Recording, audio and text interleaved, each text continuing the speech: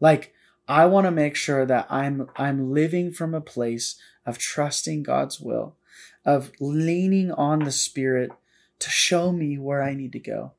And I think part of entrusting our souls to God is saying no to ourselves and saying, you know what, Jesus, whatever you want to do, however you want to do it, whenever you want to do it, I'm all in. Yeah, let's take a hint from Jesus. Your will, not my will, be done. Yeah. Yeah, because I think part of God's will being done is your will being submitted. Well, welcome to the Kingdom Allegiance channel. My name is Joe, and I am joined by my wife, Whitney, today. Hey, guys.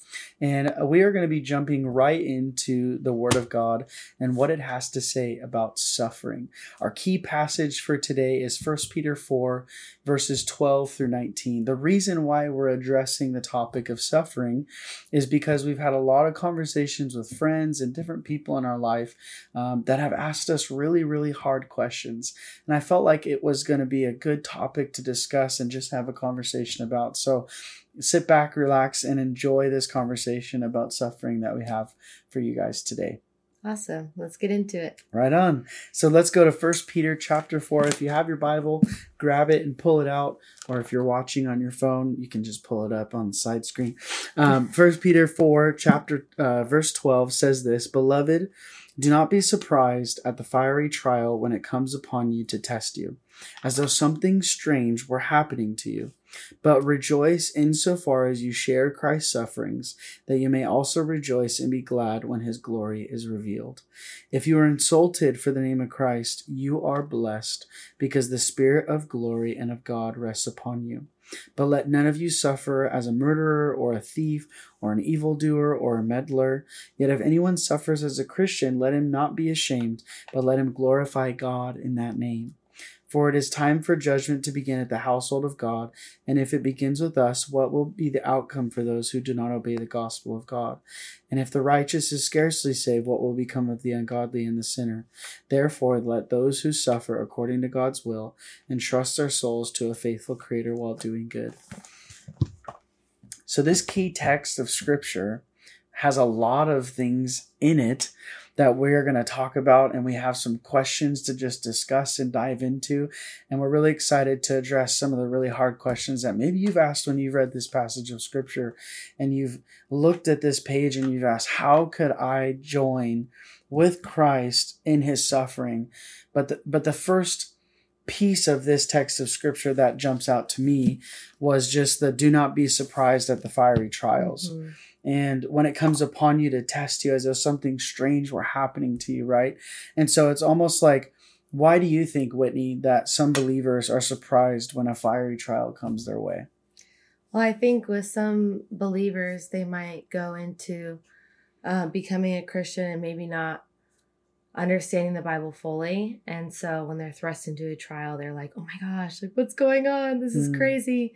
Because like their life before, they would, go through hard times just for, the sins that they would commit. But going through suffering for Jesus is a whole different beast to tackle.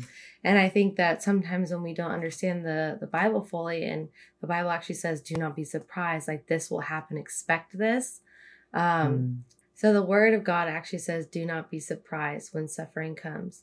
And so the Bible is actually telling us to expect this, that Jesus went through the suffering, that the disciples went through the suffering. So all the people that we look up to in the Bible experience this, all the disciples, except for I think one was martyred. And so you can see this in the Christians that came before us, that they went through this, but it brought the Lord so much glory in the midst of their suffering, that in their pain, that they were doing the will of God, that they obeyed him, and that they obeyed him even to the point of death, even in so much pain.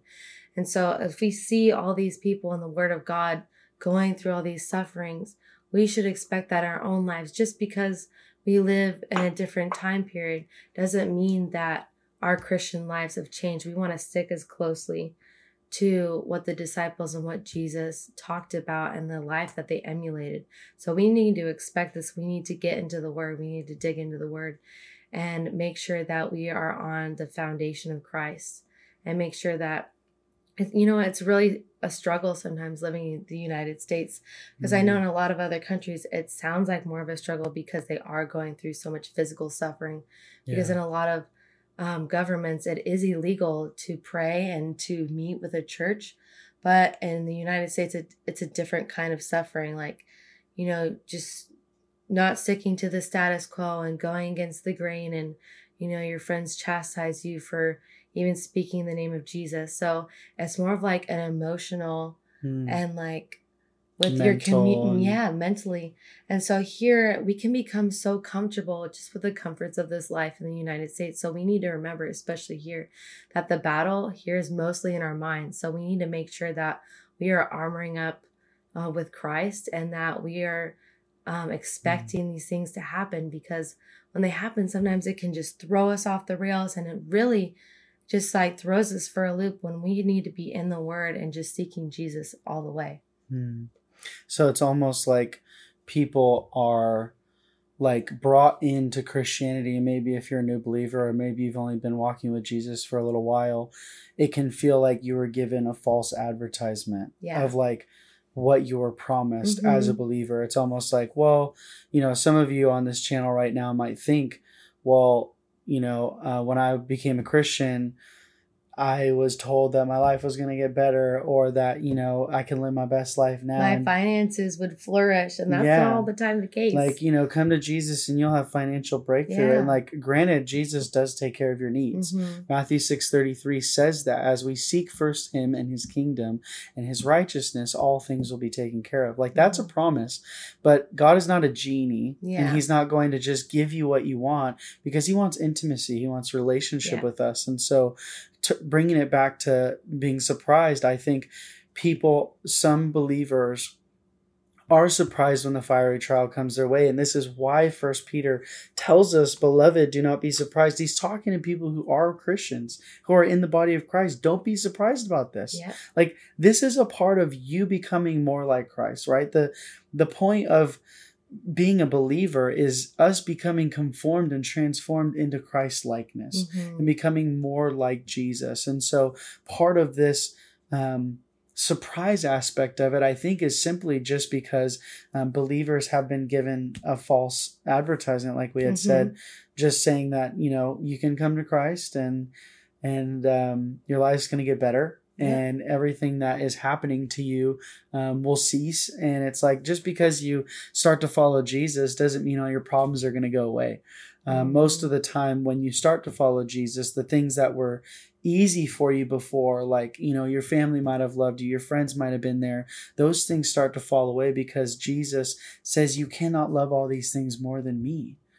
And so Jesus actually demands an uncomparable loyalty, meaning like he demands that you actually give all of yourself to him, and you can't love anyone else more than him. It actually says in the word that everything else must look like hate in comparison to your love for him. And so, like, we have to be careful. And when we ask believers to come and to follow Jesus and to be a part of what it means to be a child in the kingdom of God, we have to let them be aware and bring to their mind the idea that, like, Jesus led the way. Like, Jesus paved the way of suffering.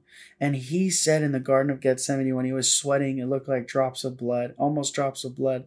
It says that he asked the Father, if there be any other way, like, please take this cup from me.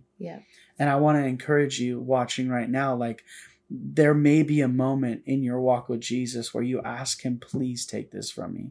There's so many moments where me and Whitney, I believe, have even asked the Lord, like, God, this is so hard and this is so difficult, and I don't know how I'm going to get through this thing, but I trust you regardless, and nevertheless, not our will, but yours be done in the midst of that.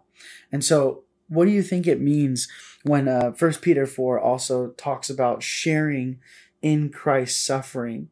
It talks about his glory is revealed and stuff like that. Like, what do you think that means, or how that could look in someone's life? So when we share in Christ's suffering, we're actually partnering with him, and we're continuing his suffering. So Jesus actually humbled himself, and to the point of death, he humbled himself before the Father. And if he did that, our glorious King, the King above all kings, the one who died for us, was able to humble himself and say, like you said, not my will, but your will be done. It's an honor for us to continue that. When we suffer with Christ, we have the joy of seeing Jesus glorified when he is revealed to all of the world. Yeah, so like the glory of Jesus is revealed, and not only through his written word, not only through creation, right? Romans says that all of creation is without excuse because they see the glory of God. But one of the ways that God's glory is manifested and his spirit is revealed is through believers who live like him. And so when we share in Christ's sufferings, quite literally, like, it may not be the exact thing Jesus did. There's no more crosses to be crucified on by the Roman government, but there's different things in our life that lead us to suffering like Jesus, being beaten physically, being accused of wrongdoing, being insulted, being thrown things at, and people wanting to say that they want to kill you and hurt you. And these things are suffering in a way, right? In 1 Peter 4, I think it was in verse 15, but let none of you suffer as a murderer, a thief, an evildoer, meddler. Those things, why it's listed there, I believe, is because I think people can enter this idea of suffering for Christ and be like, oh, I'm suffering for Jesus, when they're like waiting in line at Starbucks and like the line is like an hour long and they're like, this is just my suffering. And it's like, that's not what suffering we're talking about. Like there's a reason there's a list here that says don't suffer for doing evil. Like we don't go and steal something and then go to prison and be like, I'm suffering for Jesus and I'm just going to witness to the people in prison. It's like, no, we suffer for doing good. Jesus paved the way. He said to repay evil with good. Like, we're not people who seek out suffering. We're not like a death cult where we're just fascinated with, and I've heard people say this before, like Christians are just death cults. Yeah. That just are fascinated with death. And it's like, we don't seek suffering. We don't seek death. We're not seeking to suffer for the sake of doing evil or because we enjoy it. It's very painful.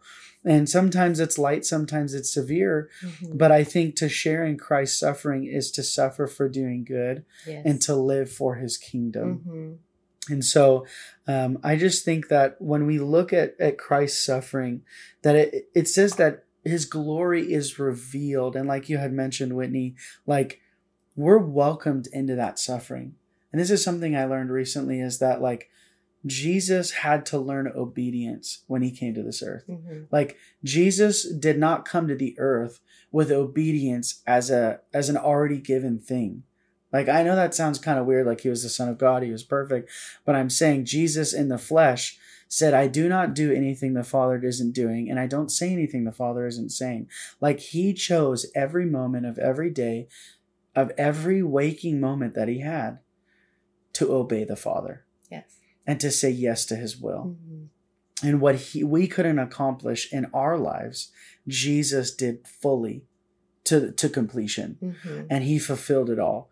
And so when we look at the crucifixion, when we look at the suffering of Christ, even the week leading up to the crucifixion of Jesus, all the suffering that he went through. When people say bad things about you, right? In Matthew 5, it goes through the list of the Beatitudes. Like when people say evil things about you, when they slander, when they gossip, when they start hurting you or hurling insults, or when they do evil against you.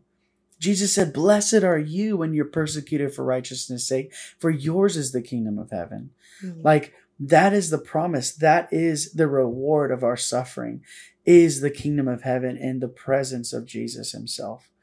And so, you know, when you're blessed for being insulted for the name of Christ, like, what do you think is the attitude or like the posture we should have when like it comes to being insulted for Jesus? Because I know like sometimes it's so easy, right, to just get upset or offended or take it the wrong way. And even in our culture, it's so easy to be like, man, what the heck? Why are you talking to me like that? And snap back at people and like make them pay. Like, vengeance is not ours, it's the Lord's. And so there is a balance of, and I just want to make this disclaimer, like there is a balance of protecting someone else when they're in danger versus someone is coming after you in your faith.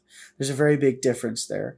So like what does it look like for somebody to be blessed in the midst of them being insulted? How does that play out? Well, I think along with, talking about suffering for doing evil versus suffering for doing good, like when we suffer for the name of Christ, like we're suffering for the truth, we're suffering for the greatest message the world has ever heard. And so we're ambassadors for that message. And so, it doesn't matter. Like even in the pain, it's like the pain is so temporary. It doesn't matter. Like it's such an honor to suffer for Christ and for that message and to go and make disciples of all nations, that being insulted, it's just like, it's painful in the moment, but just knowing that we're working for the kingdom, like that's such a blessing. And knowing that we're going to see Jesus at one day and in here, well done, good and faithful servant. And I think knowing that we're working for the kingdom, that we're suffering for the kingdom, just being insulted is painful in the moment. But I think it's just an honor because we bear the name of Christ and that we're his children. Yeah. Yeah, because I think, as a believer, like this is something a pastor from Idaho said recently in a message we were listening to, like, you don't have to offend people with the name of Jesus. Mm-hmm. Like the name of Jesus itself is offensive. Like you don't have to walk outside and scream that you need to repent from your sins. People already know, if they don't already, how bad they are, or they think they're really good and they're just living in denial and they think that they don't need Christ. But regardless of the situation, I think when we look at being insulted for the name of Christ and calling it blessed, I think when we reflect on the fact that the disciples, Jesus, everyone in Scripture who bore the name of Christ in the New Testament did it with rejoicing, did it with amazement and wonder and gratitude. They did it with a heart posture of thankfulness. Mm-hmm. Like when the disciples were thrown on the temple steps and the leaders charged them to never talk about Jesus again, it literally said that they rejoiced and they were thankful. They were grateful to be counted worthy to suffer for the name. And when I read a passage of Scripture like that, and I meditate on the fact that the disciples rejoiced at being beaten, that the disciples rejoiced at being insulted, at being charged and saying, if you say the name of Jesus one more time out of your mouth, you're going to die for it. And they basically said, you're on. Because it's better for us to obey God than for man. Like, we're not going to stop talking about Jesus. You could try to stop us. You could try to stop the church. But Jesus said, even the gates of hell will not prevail against the church. So you can do everything you want to try to stop the kingdom of God from advancing. But nothing you do is going to work. Yeah. You could kill me, but I live forever. And there's been a theme, like in martyrdom and people suffering. Like, if someone is killed for their faith, like, it's explosive how much growth comes out of that. And people being saved because in the midst of suffering and people are rejoicing out of that, it just opens people's eyes to the truth. Like, why would they suffer for this? Yeah.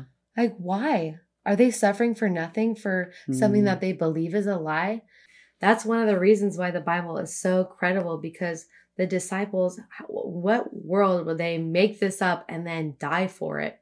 Like 12 disciples believed in Jesus so much and the message that they were sharing that they literally died for this message. And because of their deaths, like, there was so much growth and so many seeds that were planted, and the glory of God was revealed and the truth was revealed in that. So it's such an honor to die for Jesus and to suffer for him, because that is just spreading the gospel so much more and it's convicting people's hearts. I forget who said it. I love quotations. It's one of the things you'll learn about me is that I just love reading quotes from old preachers and teachers. And I forget who said it. I think it was D.L. Moody, but you can fact check me later. But I think he said, preach the gospel and die and be forgotten. And it's like, good. I love that quote because literally it's all about Jesus. Like, it is all about Jesus from start to finish, from the moment you're saved until the moment you hit the grave. Like, it is all about Jesus. Let them know what the gospel is and the truth of his word. And like someone might die for like maybe a lie. Like someone might die for that. Like if they believed a lie, maybe it's very hard to believe that someone would do that. I wouldn't personally die for a lie. Yeah. Like convincing someone, like you're living a double life and you're convincing someone of a completely different life and you would die over that. But like if someone is so convinced of the truth that they're willing to lay down their life for that truth, like that's worthy of looking at. That's worthy of taking account. That's worthy of reading every page of these scriptures and diving into what the Bible has to say to see what is true. That Jesus died, rose again, and ascended into heaven and is seated at the right hand of God. But before he ascended, he went to 500 eyewitnesses and revealed himself, showed his scars, showed his feet, showed his body, went like literally did everything he could to prove that his claims were true, that he is the Son of God, that he is God in the flesh, and that he was the promised Messiah, the Savior of the world. So a byproduct of suffering, the word says that the Spirit of God rests on us. What do you think that looks like? Yeah, I think in verse 14, it says, if you are insulted for the name of Christ, you are blessed because the Spirit of glory and of God rests upon you. Well, we know as believers that the Spirit of God lives inside of us. When you are saved and you have confessed your sin, you have turned from your sin and repented and trusted in the finished work of Christ and trusted in Jesus to be your Savior, your Lord, and you've given your allegiance to King Jesus, which we love to say around here, Kingdom allegiance. It's what we're all about. Subscribe if you haven't yet. Oh my gosh. We'd love to have you stick around for more videos. We really would. But I think that the byproduct of suffering is the Spirit of God resting upon us, because in those moments when you have somebody insulting you, when you have somebody calling you names, when you have somebody hurting you, maybe physically, mentally, emotionally, when you have those things coming at you from all sides and you have one question in your mind, what did I do? Like, what did I do wrong? Because I can guarantee you that if you're living for Jesus and you're living by the Spirit of God, walking by the Spirit, as Galatians says, and you're bearing the fruit of the Spirit, people are going to get mad. Like, people are going to get upset at you. People are going to hurl insults at you. People are going to treat you with contempt and hatred, and they're going to want to hurt you. Like, just plain and simple. Jesus said that the world hated me, and they will also hate you. You will be hated by all for my name's sake. Like, we understand that the suffering of Jesus brings with it a whole garbage can full of just stuff that really hurts. But the byproduct of God's Spirit resting upon us looks like peace that the world does not have. Like, the byproduct of the Spirit of God resting upon you looks like a kindness when you've been treated terribly and you return it with kindness. Like, this reminds me of the story my mom shared with me. She had an Uber driver, and one day he was driving someone to a location, and the guy in the car started cursing at him. And he said, "Your words hurt so much, why don't you just punch me?" The dude socks him in the jaw, and the driver turns around because he hit him, and he looked, and then he turned back around towards him and said, "It's okay, man, I forgive you, and I know you're hurting." And the dude literally just started weeping. Like, remorse hit his heart. He was grieved. He felt so bad that he ripped money out of his wallet. He handed him $300, said, "Go home, be with your family." He's like, I don't know what happened. Like, I don't know what's going on. Like, he immediately felt convicted. And the driver was a Muslim. And he showed in that moment what it looks like to show kindness when faced with evil. He showed what it looks like to show love when you're faced with hate. Like, that is an example of the byproduct of suffering. God's Spirit rests upon you. His Spirit's already living in you. It says the same Spirit that raised Christ from the dead lives inside of us. And greater than is he that lives in you than he that lives in the world. So we know that his Spirit lives in us. But when his Spirit rests upon you, He empowers you to live for him. Like when the Spirit rests upon you, you have a peace, you have a joy, you have all the fruits of the Spirit, right? The Spirit working out in you, which is love, joy, peace, patience, kindness, goodness, faithfulness, gentleness, self-control. And I just want to say too off the bat, like, we're not perfect at this. Yeah. Like, we don't suffer well 100% of the time. Like, sometimes it's really, really frustrating. Sometimes it's really, really hard. But other times we find that it's really when we step into the grace of God and we allow his Spirit to rest upon us and we suffer for his name, he empowers us to live like him. Yeah. And something I've learned through my own suffering is, when you're having trouble with this part, showing kindness and gentleness towards people who are persecuting you. Something the Lord taught me was to start praying for them. Like Jesus told us to pray for our enemies and for those who persecute us. Yeah. And the Lord love your enemies. Yeah, love your enemies. And the Lord worked on my own heart. He's like, start praying for this person. I was like, no, like that feels so impossible right now. But he just put it on my heart to start praying for them. And the first day it just started with a sentence. And that was all I could get out. But day by day, as I started praying for this person, like I started actually interceding for them. And then my heart for them started to change. And I started serving them. And it just changed the whole interaction and really planted seeds for the Lord to move in their heart. So if you're having trouble with this part, just to encourage you to start praying for that person. And that will open your own heart to change. And just minister to the other person.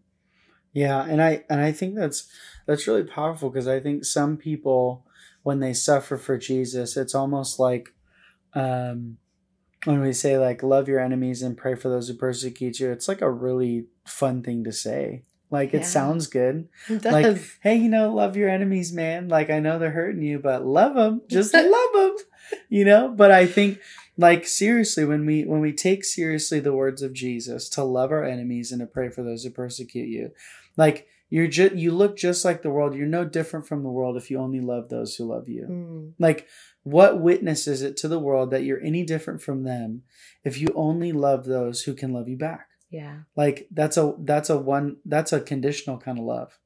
But the unconditional kind of love, the agape love, right? The all-encompassing love that God gives us through his Spirit is seen when those who want to do us harm and evil, we look them in the face and we love them in spite of their evil. Yeah. Because we understand too that those who do not belong to Christ belong to Satan. And so we understand that they're under the influence of Satan and that they're only acting out of the nature to which they belong. Yeah. And so that's a really powerful story about praying for your enemies. And then verse 16 says, yet if anyone suffers as a Christian, let him not be ashamed, but let him glorify God in that name. So how do we not be ashamed to suffer for Jesus? Yeah, again, I think this is one of those passages of scripture that if anyone suffers as a Christian, let him not be ashamed. I think, again, the book of 1 Peter is addressing the beloved. So he's talking to Christians and he's talking to the body of Christ and he's saying, don't be ashamed to suffer as a believer, but let him glorify God in that name. I think part of the way that we aren't ashamed is when we're bold about Jesus. Because I think a lot of times we resort to fear or anxiety or being comfortable. So we're like, okay, well, I don't want to upset anybody. I don't want to like freak anyone out. I don't want to be the weird Jesus freak, those terms back from the 90s. Like, I don't want to be the person that is just all over the place. When it comes to religion, I don't want to be labeled a religious person. And it's like, Jesus was, we have to remember this. This is powerful. Jesus was the most loving, the most truthful, and the most consistent human that walked this planet, and they still killed him. Like, if you rest in the fact that Jesus was perfect in every single way, and he still followed what God had asked him to do, and he was still beaten, and he was still spit on, And it says his beard was ripped out of his face. And he still took the crown of thorns. Like, how can we look at that and partner with shame? Like, I understand, like, there's moments where you might feel embarrassed as a Christian. Like, I don't necessarily think embarrassment is shame. Yeah.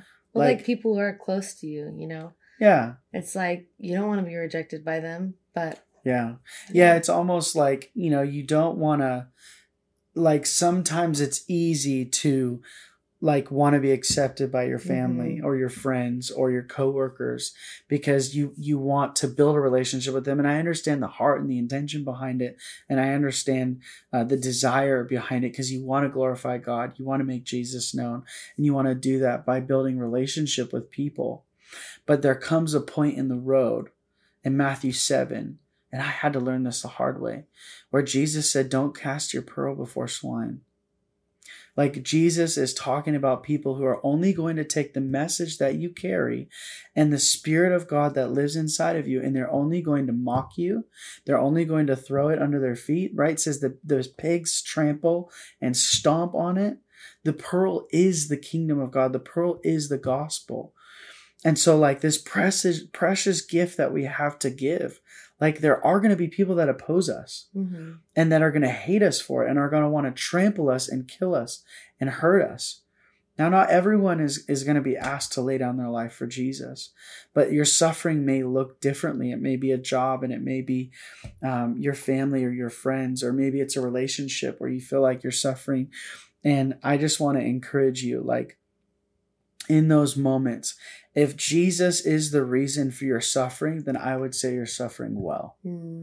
Because 1 Peter 4 tells us these are ways not to suffer. Don't suffer for doing evil. Yeah. Don't suffer by getting into people's affairs. Like, don't suffer by, being a murderer. Like, those aren't ways to suffer. You're not becoming more like Jesus that way. That's for sure. Yeah. You're not becoming a murderer so that you can be more like Jesus because he was murdered. Like, that's not how that works. But you join in Christ's sufferings and you allow yourself to be submitted to the Spirit's leading. And I think part of the way to not be ashamed is to just be close to Jesus. Because I think the closer we walk with him, the more we commune with him and abide, like John 15 talks about abiding in Christ. The more we abide with Jesus, the less shame there'll be. Because if I'm in love with Whitney, which I am, forewarning, I'm totally in love with my wife. But if I am in love with Whitney, I can't help but talk about her. Like, if I am in love with my spouse and I spend time with her and I text her all the time and I send her pictures of what's going on in my life and I read her messages to me, I send her voice messages, we spend time together, like, those are investments into the relationship, and there is no shame that I have between the two of us where I'm afraid to talk about her in front of anybody. And in the same way, when you text God and you get in his word and you send him pictures by just talking to him and spending time with him. And when you sit at his feet and you allow him to teach you and to love you and to guide you and to allow his Spirit to rest upon you and to lead you in conversations with people, there will be less and less shame in every conversation. I've learned as I've walked with Jesus since I was 16 that, like, the more I've walked with Christ, the less I've been afraid to talk about him. And in the beginning, it feels like intimidating. Like, it feels like, well, I don't know everything and I don't know what to do and I don't know how to address certain things and I'm not that knowledgeable. And it's like, just let the Spirit speak through you. Jesus said, don't be worried to the disciples about what you are to say before all these different people, leaders and synagogue and prison. Like, the Holy Spirit will give you the words. And I want to encourage you with that today, that the Holy Spirit will give you the words.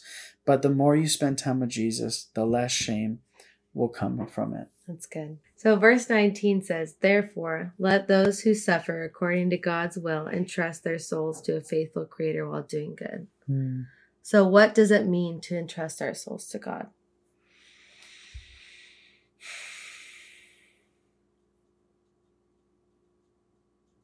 You know how when you're sitting at the dinner table and you literally, we're sitting at the counter right now. Like, for example, Like, you know how there's a bar stool, there's a chair, and you go to sit down on it, like I'm going to have a conversation with you guys. I have full confidence that this seat is going to catch me. I have full confidence. I have full trust. I trust that this chair, if I didn't trust that this chair was going to catch me and I was going to be able to sit on it, I wouldn't sit on it, because I would know that it's not working properly as it should. And I know that it wouldn't be able to withhold me on it. But when we trust Christ, when we suffer according to God's will and trust our souls to a faithful Creator, the way we entrust our souls to God is giving over our trust in ourselves. Because for all of us, there's this struggle of, when you become a believer, there's the struggle of the will. So you still have the flesh with you while you're alive, and you still have the choice to do it God's way or to do it your own. The Bible's clear. The wages of sin is death. So you can live a life of continuing in sin and practicing sin and lawlessness, and that will lead to a not good place. Jesus makes that very clear. In the book of Matthew, he says that there are people who do lawless deeds and he does not know them. So there's a place of us choosing our own will. There's a place of us going our own way. Proverbs says there's a way that seems right to a man, but its end leads in death. Like, there are things in our life that we would rather trust ourselves to do.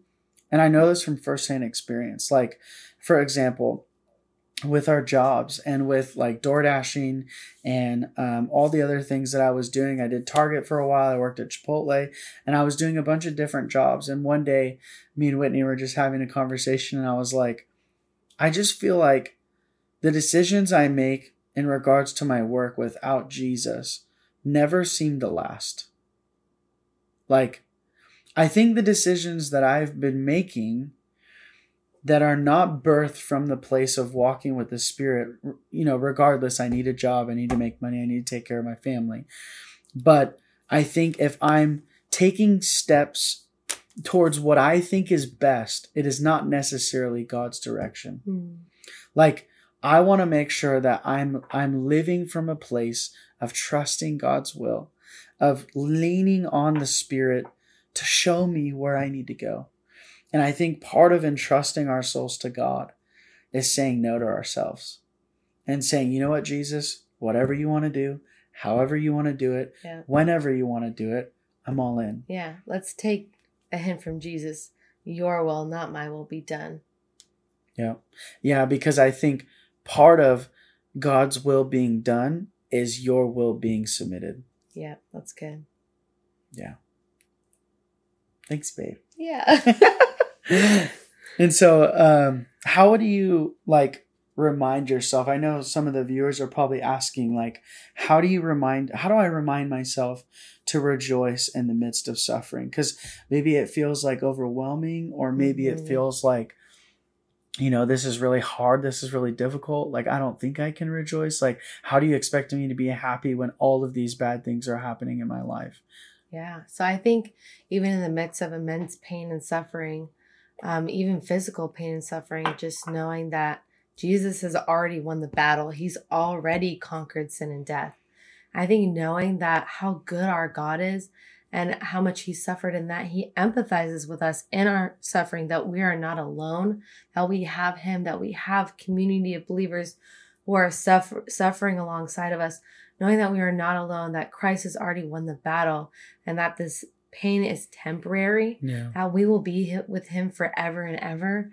That is, how can we not rejoice in the midst of suffering, knowing that? And I think reminding myself of that when I go through suffering, knowing that it's almost like a wave, this will pass, this is for a time. You have a hope too. Yeah, we have in the hope. midst. Yes, that's good. Yeah, because I think the hope.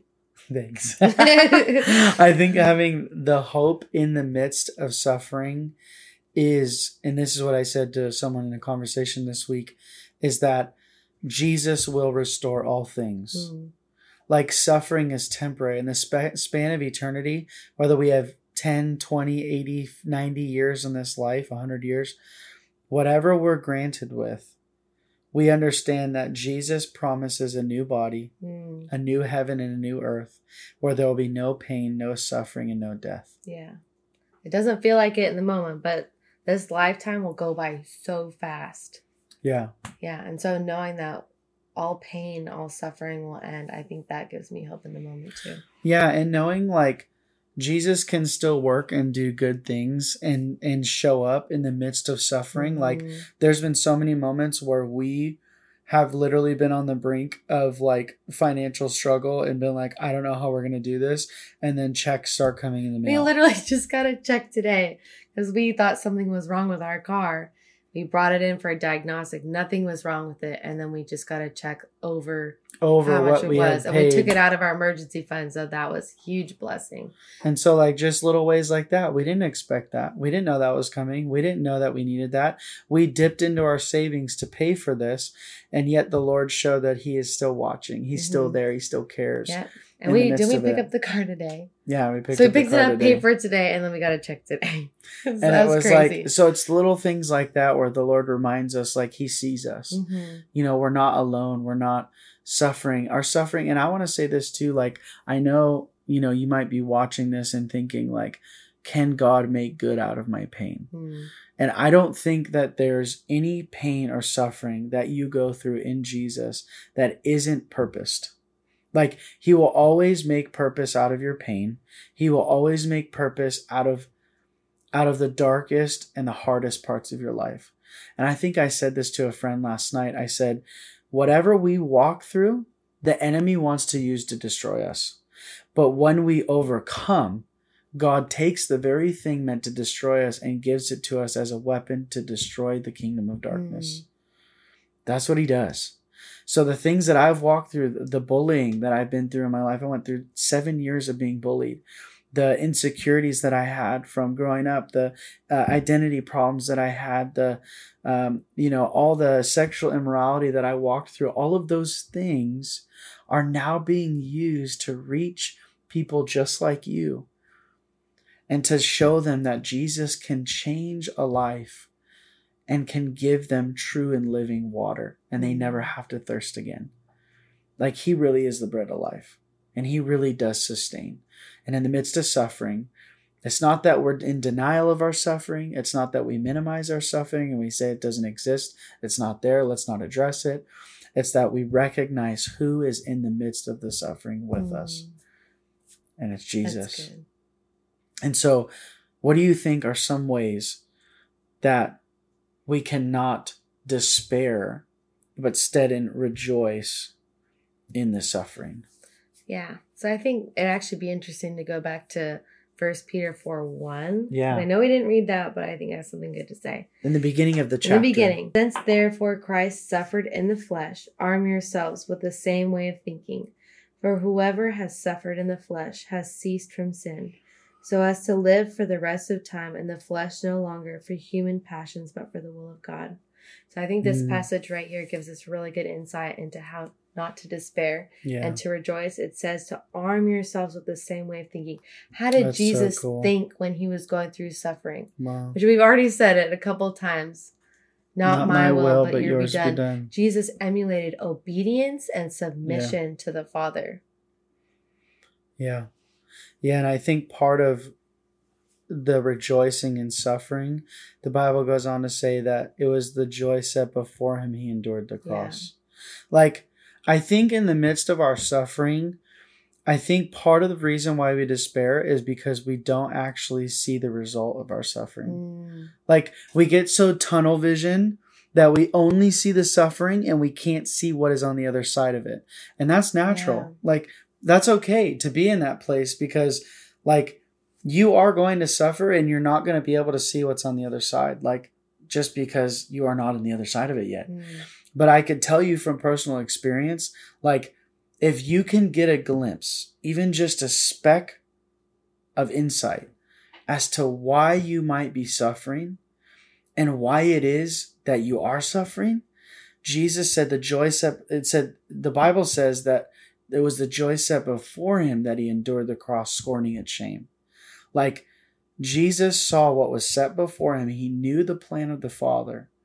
Therefore, he was able to look the cross in the face and willingly allow himself to be nailed. He still suffered. Like, he still, like, I don't know if you've ever seen The Passion of the Christ, but he still, like, let out yells. He still bled. He still ached. He still, like, he still embraced every part of the suffering. And he wasn't numb to it. I'm not saying that he was numb to any pain, and we're not meant to be numb to any of the pain or suffering that we're walking through. But we know that in the midst of it, that we can go through the suffering of Christ. Why? Because we've been given the mind of Christ. And having the mind of Christ, the Spirit of God living inside of you. And it says literally to arm yourselves in the same way of thinking. Like, he's telling you, you have to arm yourself. Like, I don't know if you've ever put on armor before, but nobody's going to put on that armor for you. Like, when you go out in battle, no one's going to throw your breastplate on. No one's going to put your helmet on. No one's going to put your shoes on for you. You have to do that. Mm-hmm. So in the midst of your suffering, you have to arm your mind with the same mind that Jesus had, which is not my will, but yours be done. I was reading a book recently by Francine Rivers, and it was so funny because she said, you can't go out in your spiritual underwear, so remember to put on your armor. Yes, you can't go out. You don't want to be caught in your spiritual underwear, so make sure you armor yourself every morning. You don't want to be caught tripping when it comes to Jesus. No, just kidding. But like, you don't want to be caught in the moment being not ready for when suffering comes. Yeah. Not protected. I think one of the ways that you're not protected is if you do not enter into the suffering beforehand preparing yourself. I think part of the reason why we might despair in the midst of suffering is because we didn't prepare mentally beforehand. Yeah. Like, we know when we go out to witness to people, or when we share Jesus with an unbeliever, or we share Jesus with somebody who's opposed to the faith, like, we know the result of that interaction most of the time. I wouldn't say every time, but most of the time we know the byproduct of that interaction. And I think it's helpful to remind ourselves, like, the joy of this conversation is having hope in the midst of despair. And I think it's also despairing is losing sight of what is on the other side of that suffering, which could be a reward or a blessing on the other side of it. I just want to challenge you guys as well. Another way to help you from despairing in the midst of suffering is surrounding yourselves with like-minded believers and people who are going to encourage you and lift you up. And make sure you're in a solid community that preaches the Bible, that will surround you and encourage you and lift you up in those times, because that is one of the most important things, is to not be isolated in these times. Yeah, I think it's really important. Like, these videos are so helpful, and I pray that they minister to your heart. But I think that one of the most powerful things that I think we can encourage you to do is to really plug yourself into a community, a local community of believers that are going to surround you, like Whitney said, and not be like Job's friends that literally discouraged him in the Bible from following God, or maybe you did something wrong, and even Job's wife, like, you're still trusting God, like, you're still faithful to Yahweh. Like, I am grateful I have a wife that encourages me and loves me and literally holds my hand every step of the way in our suffering and chooses to be side by side with me. And so I'm so grateful for Whitney. And we'd encourage you. Me too. Yay. I love you. But we love you. Thank you guys so much for watching and taking the time to be with us here today. Yeah, we hope this conversation really blessed you and you brought something home with you today that you can meditate on and think about, and really go back to the Word and spend time with Jesus and see what also He has to say about suffering, so you can be encouraged in your walk and follow Jesus biblically. If you haven't yet, hit that like button, subscribe so you can see more of us and what we have here to offer at Kingdom Allegiance. We love you guys, and we'll see you soon. See you soon. Woo! Yeah! We did it. Well, welcome to the Kingdom Allegiance channel. My name is Joe, and I am joined today by my lovely wife. Start over, it's okay. See? This is fun. Do you love your life? I love my life. Yeah. I love my life. You want to reintroduce me or not? Just say it. Just say hi. Okay? It's fine. Hey guys, welcome to the Kingdom Allegiance channel. My name is Joe, and I'm joined today by my... Not again! I'm his wife, Whitney. He can't talk today. Would you please excuse him? I'm sorry. I think the night editing thing is like gone And it's now. so hot in the It's so house. late and it's hot in here. It's like 11 We need o'clock help. at night. Okay. Hi guys, welcome to the Kingdom Allegiance channel.